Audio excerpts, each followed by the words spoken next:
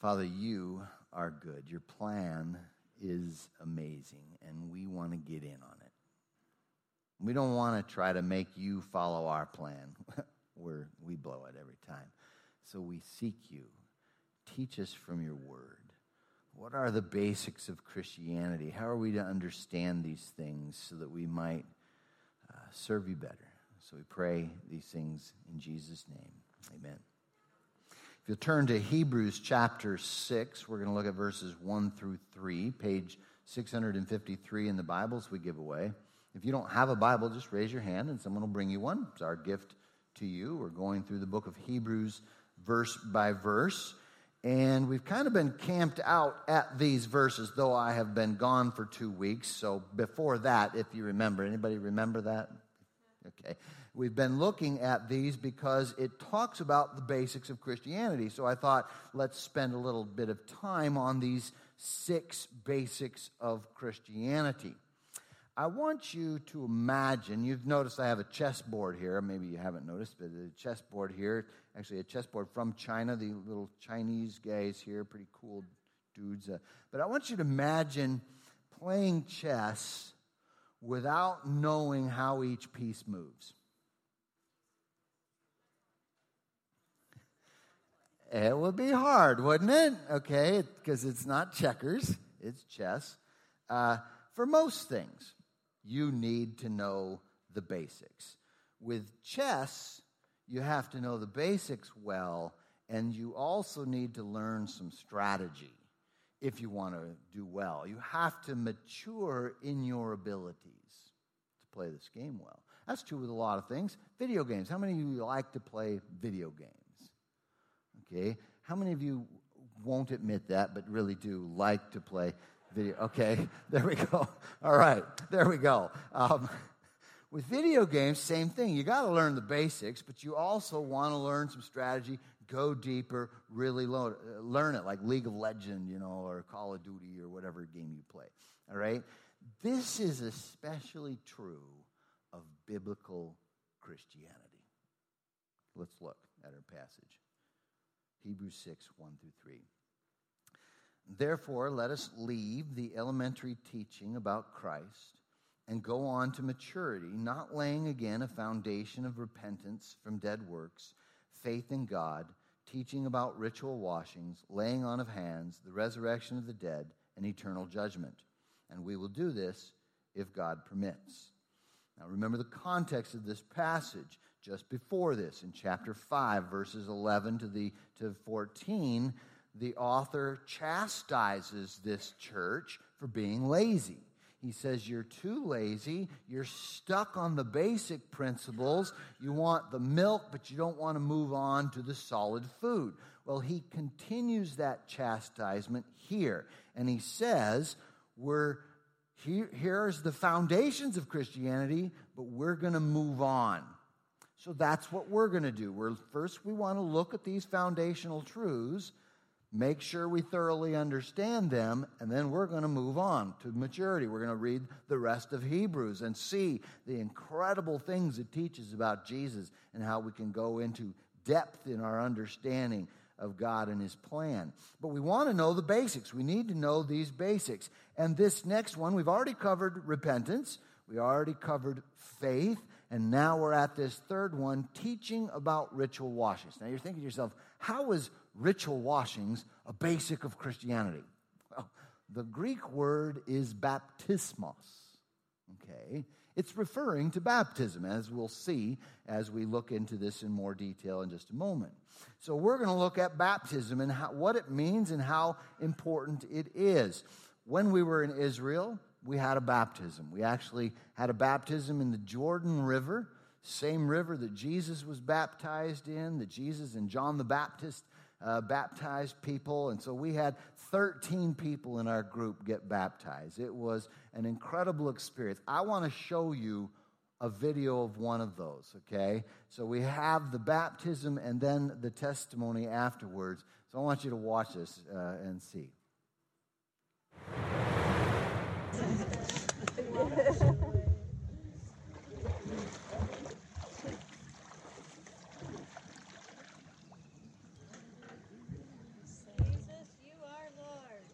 Arnold, we're going to have to hold you down a little longer.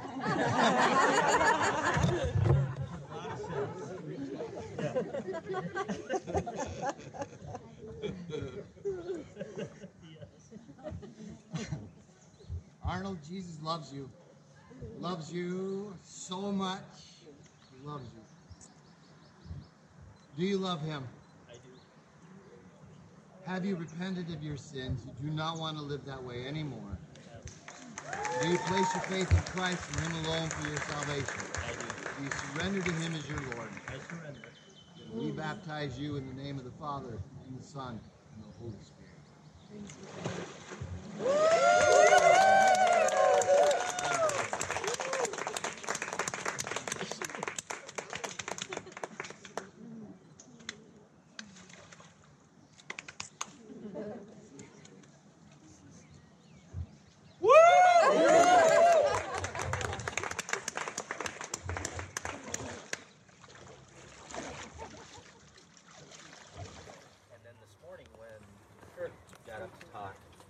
And he was talking about, his uncle who, was dying, and talking about how all the things that he did in the earthly life didn't satisfy. All the things that I've tried to do in my earthly life to make me happy, that never fulfilled me. And, that the only thing that could fulfill me is God. And having God in my life. And I don't know how many times, for all those of you that's known me for years, you know me. And, and I've always tried to replace God with other things. That's on my own needs. And to try to make me happy. And no matter what I did, it never made me, until now. So, I have surrendered to God. I asked for my wife's forgiveness through all this, and I appreciate her for hanging around and sticking with me this whole time. She's a good woman. Yeah. So she's definitely my angel. Yeah. But there was a song, that I want us all to sing that, and why this song, I don't know, but it definitely has some sort of meaning to me. But I'll start it off, if you don't mind. But it goes, we fall down, we lay our crowns at the feet of Jesus. The greatness of his mercy and love at the feet of Jesus. And we cry, holy, holy, holy. We cry, holy, holy, holy. We cry, holy, holy, holy is the Lamb. thank you, Jesus.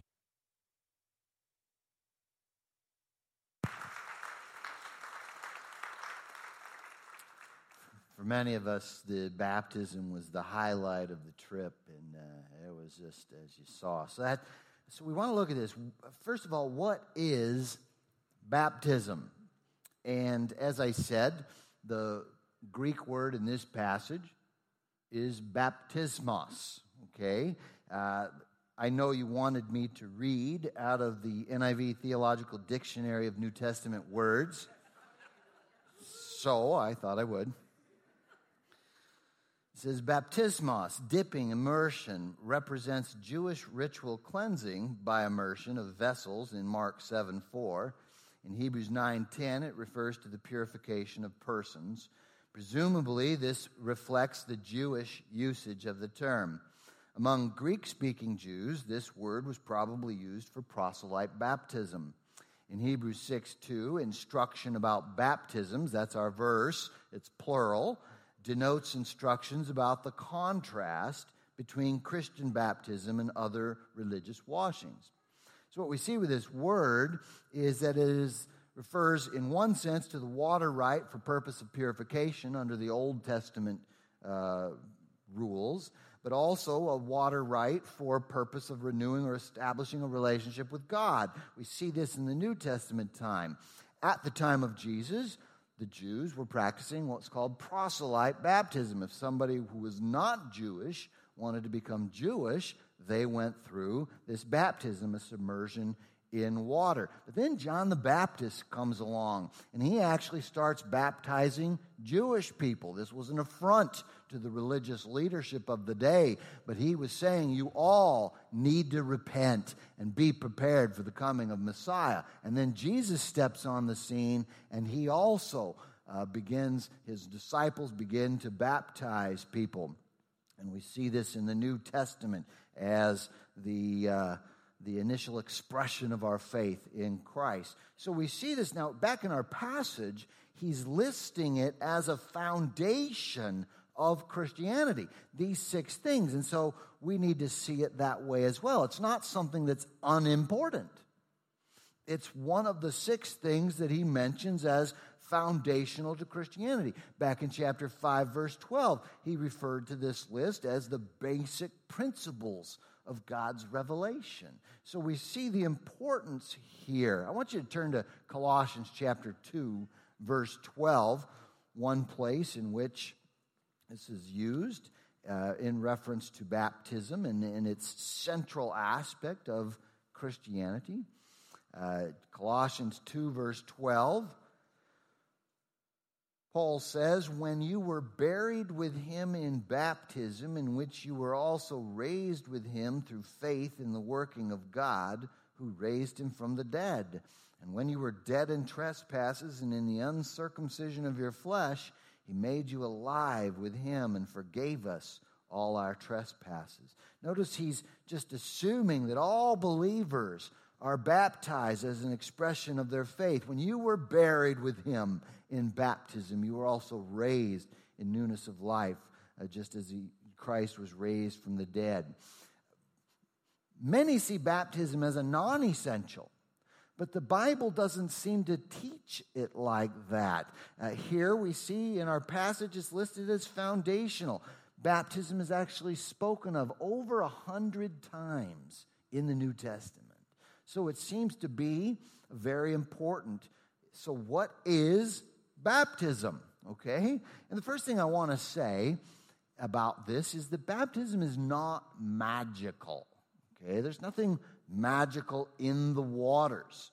In the Middle Ages, there was a Latin phrase that they used, and still some use it to this day, ex opere operato. And what they basically mean by that is that the baptism, if done in the proper way in the church, the baptism itself has powers, that it's magical, so to speak, and actually converts people even if they don't believe. So even apart from faith, it converts people. Even babies, it converts them, is their belief that there's something magical in the waters. I wanted to show you a passage of Scripture, though, that I think helps us back off from that extreme in understanding baptism. Look at Acts chapter 10, verses 44 through 48. Here we see an example when the first Gentiles get saved. Peter has his vision, and he goes to Cornelius and his group, and he preaches the gospel to them. And here we see the response in verse 44. It says, while Peter was still speaking these words, so as he's still sharing the gospel, the Holy Spirit came down on all those who heard the message. The circumcised believers who had come with Peter were amazed because the gift of the Holy Spirit had been poured out even on the Gentiles, for they heard them speaking in other tongues and declaring the greatness of God. Then Peter responded, can anyone withhold water and prevent these people from being baptized who have received the Holy Spirit just as we have? He commanded them to be baptized in the name of Jesus Christ. Then they asked him to stay for a few days. So notice what takes place here. He preaches the gospel. While he's preaching, they apparently not only believe, but are filled with the Holy Spirit. Okay? Clearly saved before they got baptized. So the baptism didn't save them, did it? It was their faith in Christ, their belief in the message. That, by the grace of God, is what brought about not only salvation, but a filling of the Holy Spirit. But notice then Peter's response, whoa, we got to baptize these people, right? He didn't say, hey, let's wait a few years and make sure they're mature enough to get baptized. He said, we got to baptize. In fact, he commands them to be baptized. But I think God put this passage here to help us to make sure we didn't make that mistake of ex operato, to make the mistake of saying the baptism itself is magical and that's what saves you. No, he wants us to be sure, Ephesians 2, 8, and 9, that it is by grace alone, through faith alone in Christ, that we are saved. And so he brings that out. Now, another example of this would be the thief on the cross, right? Jesus said to him when he believed, he said, today you will be with me in paradise. The thief on the cross didn't get baptized, but yet because of his faith in Christ, he was promised that he would be saved and he would be with him. Now, I bet you, if they would have let him, he'd have got down off the cross and got baptized, and then got back up on the cross afterwards and said, okay, but you see the point here, okay? The baptism. I want to read a story that helps us kind of picture this, okay?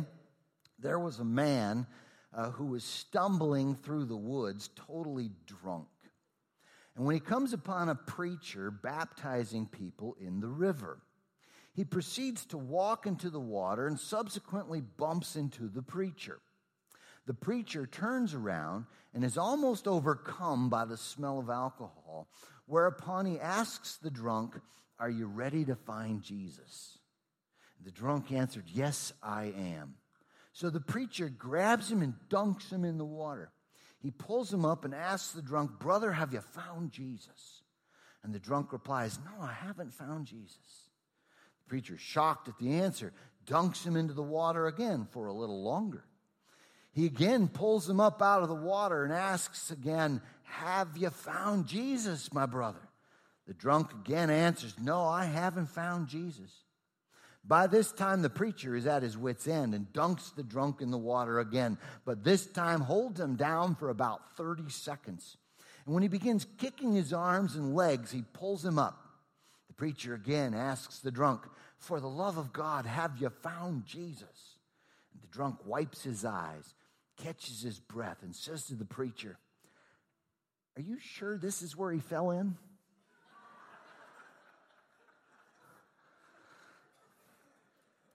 Now notice two things about this story.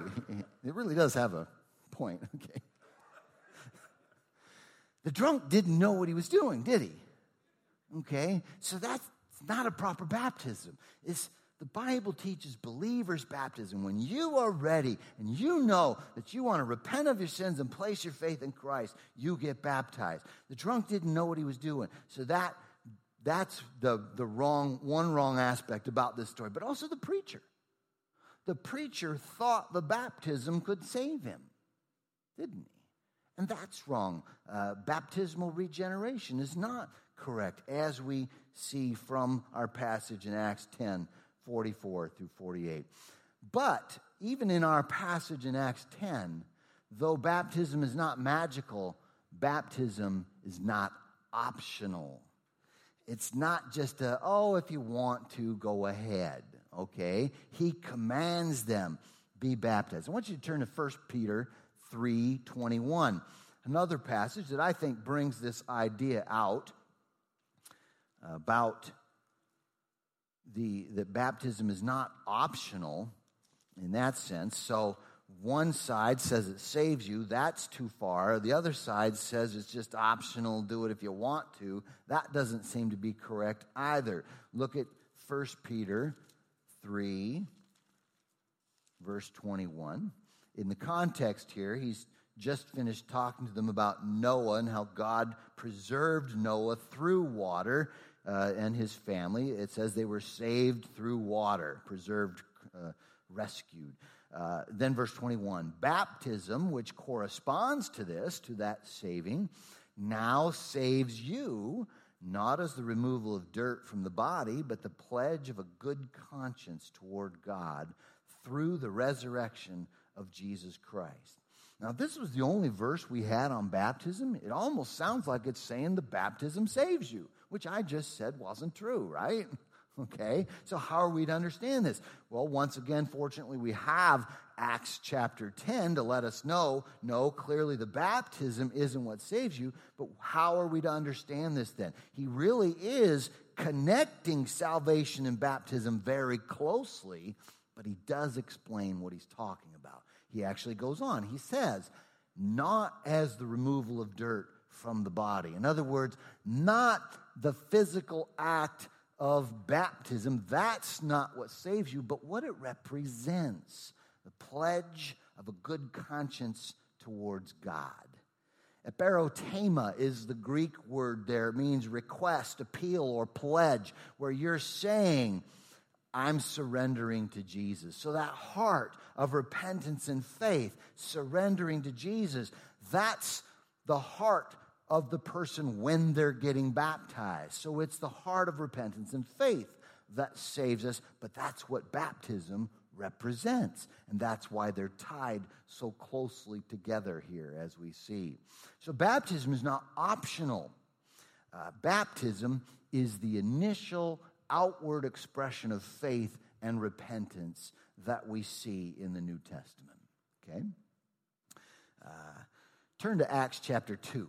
Verses 37 and 38, and I think we'll see this. In Acts 2, the day of Pentecost takes place, and God pours out his Holy Spirit upon the believers who were gathered there, and then that spills out into the city, and people ask what's going on. Peter then preaches this sermon, and in preaching this sermon, preaching the gospel, it has an effect on the people who were listening. And here we see their response. Look at what it says in Acts 2:37. When they heard this, they were pierced to the heart and said to Peter and the rest of the apostles, brothers, what should we do?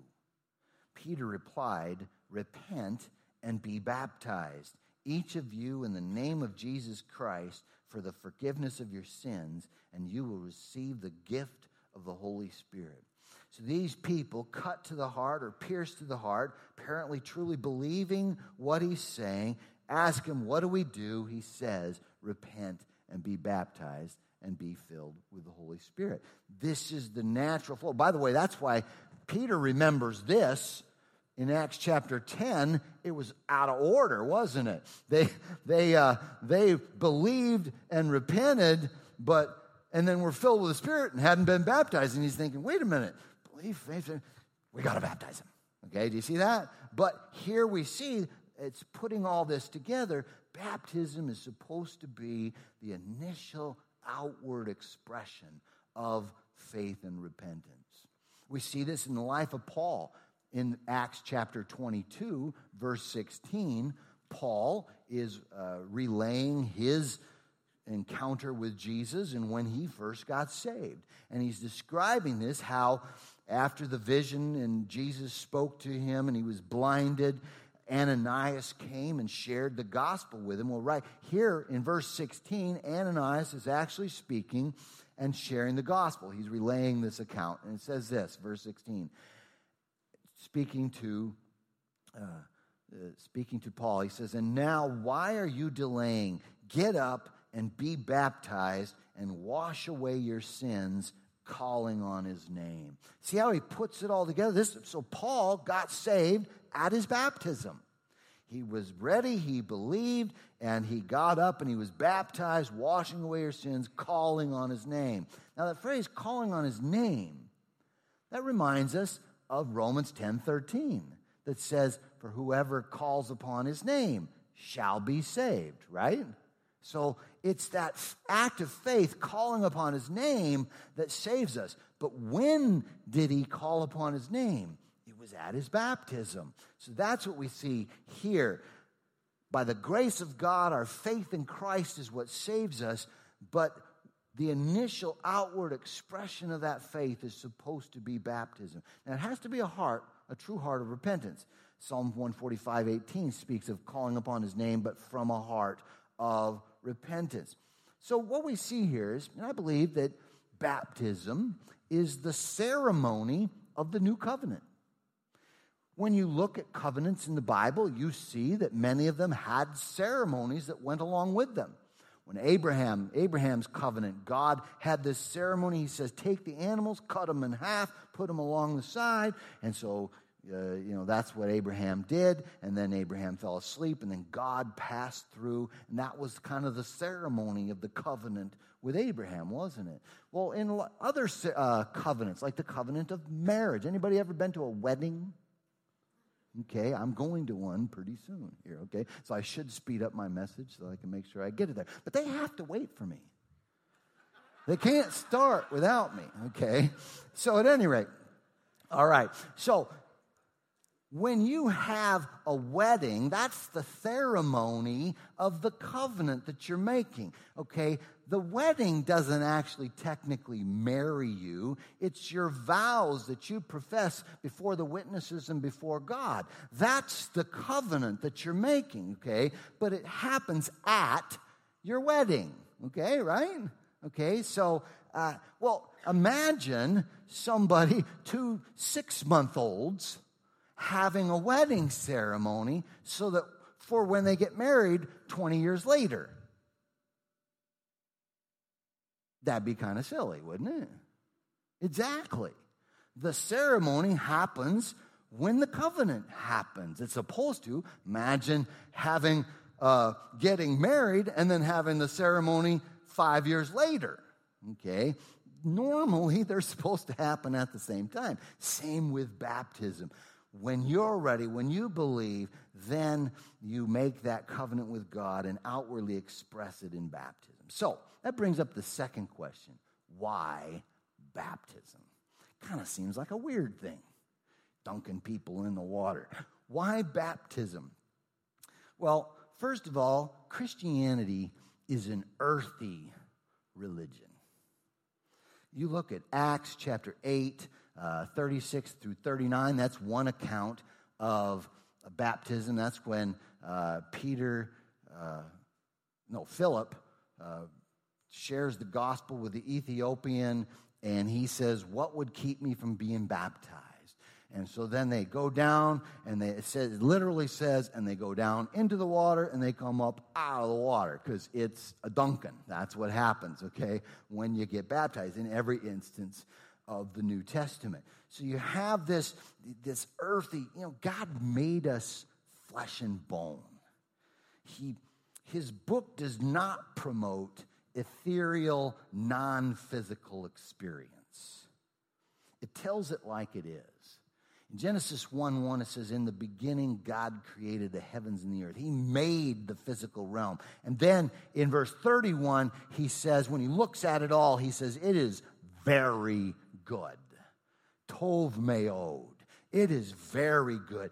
God made it this way. He wants us to enjoy the physical realm, according to 1 Timothy 6:17. He wants us to subdue the physical realm, according to Genesis 1:28. He wants us to see his glory in the physical realm, according to Psalm 19, 1 through 4. He gives us earthy, physical expressions of our faith, like baptism and the Lord's Supper and anointing with oil for healing, it says in James 5:14. And worship. When you see worship, he describes how God likes to be worshiped. He wants people to clap their hands. He wants people to raise their hands, kneel before the Lord, shout unto the Lord, that kind of stuff. It's physical as well as spiritual, not cerebral worship alone. And so we see this. Gnosticism is a 2nd century heresy that downplays the importance of the physical realm.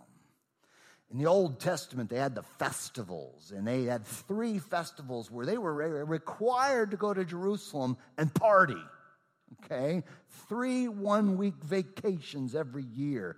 But it was combined with worship. It wasn't this and that. It was together, celebration. It wasn't just a ho-hum religious drudgery. They enjoyed it because they saw that God had made us physical, and that's a good thing. God unites the physical realm and the spiritual realm in humanity. So getting dunked in water with all the physical sensations of water and spiritual sensations of being filled with the Spirit, that's God's design when it comes to baptism. So that's one reason why baptism. Secondly, Christianity emphasizes a corporate identity, okay, where we're supposed to see each other as a people of God. Look at Galatians chapter 3:27. I guess I don't have the page up there. Sorry about that. Galatians 3:27. We see another reference here to baptism. And he says, "For those of you who were baptized into Christ have been clothed with Christ." See how he just connects it with our relationship. There is no Jew or Greek, slave or free, male or female, since you're all one in Christ Jesus. And if you belong to Christ, then you're Abraham's seed, heirs according to the promise. And so as we're baptized, we're made one with each other. We're united into the body of Christ. Christianity emphasizes a corporate identity. It's true of the Old Testament as well. The people of God, the people of Israel, they sank or swam together. They were blessed or judged together. They were seen as the people of God, not just a bunch of individuals. But so as well in the New Testament. The church is called the body of Christ. We're all in this together. We affect each other, and God designed it to be that way. Individualistic Christianity, me and Jesus Christianity, is a distortion of biblical Christianity. In baptism, we publicly profess our surrender to Christ. Our spiritual family celebrates this event with us, reminding each of us of our own baptism and initial surrender to Jesus. Rocky baptized his wife, Colleen, in Israel when we were there. And we all got to celebrate with them that wonderful experience. And that's what it's meant. It's a corporate identity. We're supposed to see ourselves, and baptism brings that out as well. So that's why baptism. And then finally, baptism signifies best the born-again experience.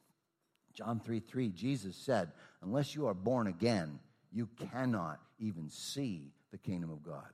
In other words, to be saved, you become born again. We talk about born-again believers, born-again Christians. There's no other kind, according to Jesus. All true believers are born-again believers. And baptism signifies that best. Look at Romans 6, verses 3 and 4. In Romans 6,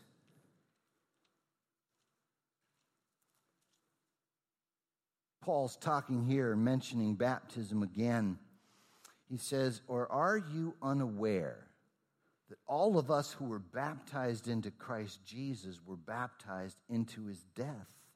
Therefore, we were buried with him by baptism into death, in order that, just as Christ was raised from the dead by the glory of the Father, so we too may walk in newness of life." Notice how he's connecting baptism with what Christ did for us. We're connected to his death and resurrection at our baptism. When Jesus died on the cross, it's like when we're standing in the water forming a cross. And then he died, and then he was buried. We're buried, it says, in baptism. It's a watery grave.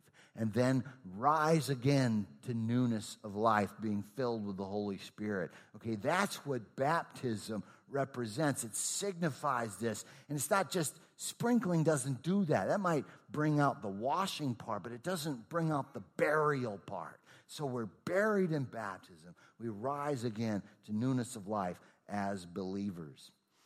In all of this, we see, according to our passage in Hebrews, that baptism is foundational to Christianity.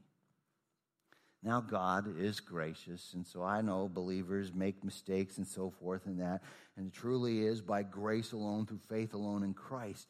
But we want to see this the way the Bible sees it in baptism. So have you been baptized? And I mean as a believer, where you surrender and die to the old way of life, rise again to newness of life. Have you been baptized? July 29th. We're going to have a baptism at our church in the park. That's once a year where we get together at Wilson Park. We put both services together, and we have the service outside at the park, okay? We're going to do a baptism right there in the Mississippi River. We already have several people signed up, but I want to know if you want to, if you're feeling led by God, if you're convicted by His Word, sign up on that blue card. We'll get everybody together and talk about what to expect. And you will be blessed. Trust me. So I want to finish with giving out the baptismal certificates to those who got baptized in the Jordan River, okay? I have them right here. Some of these were baptized as kind of a renewal of their faith, and others baptized for the first time as believers. I'll read to you those who already received their certificate in the first service. Arnold and Fev Toms, myself. I got baptized because when I look at I know I got saved at 21. I think I might have got saved at 15. You ever had one of those? Okay. So I think at 15, but for sure at 21, okay? 21 is when I really surrendered to the Lord. But I got baptized at 18. Okay, because that's kind of in the, I think I was saved kind of a situation. So I thought, you know what?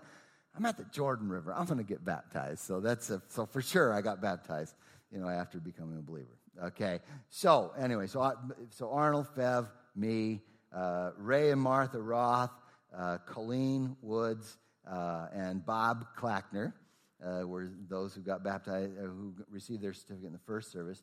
We have Amy Eichhoff, so when I call your name, come on up. Danielle Glenn and Teresa Ellis. Come on up. We also have Donna Evans, Kristen Gardner, and Greg Turway, but they're out of town. All right? So let's see. There's mine. Let's see here. Kristen, Donna, Greg are all out of town. Amy, Teresa, Danielle, congratulations.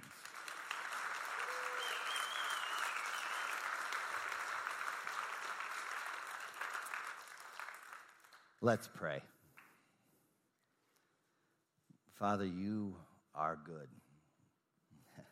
You created us physical. You want us to rejoice in what you've done. In fact, Jesus, you took on a second nature, that of humanity, proving that the physical realm is not evil in and of itself.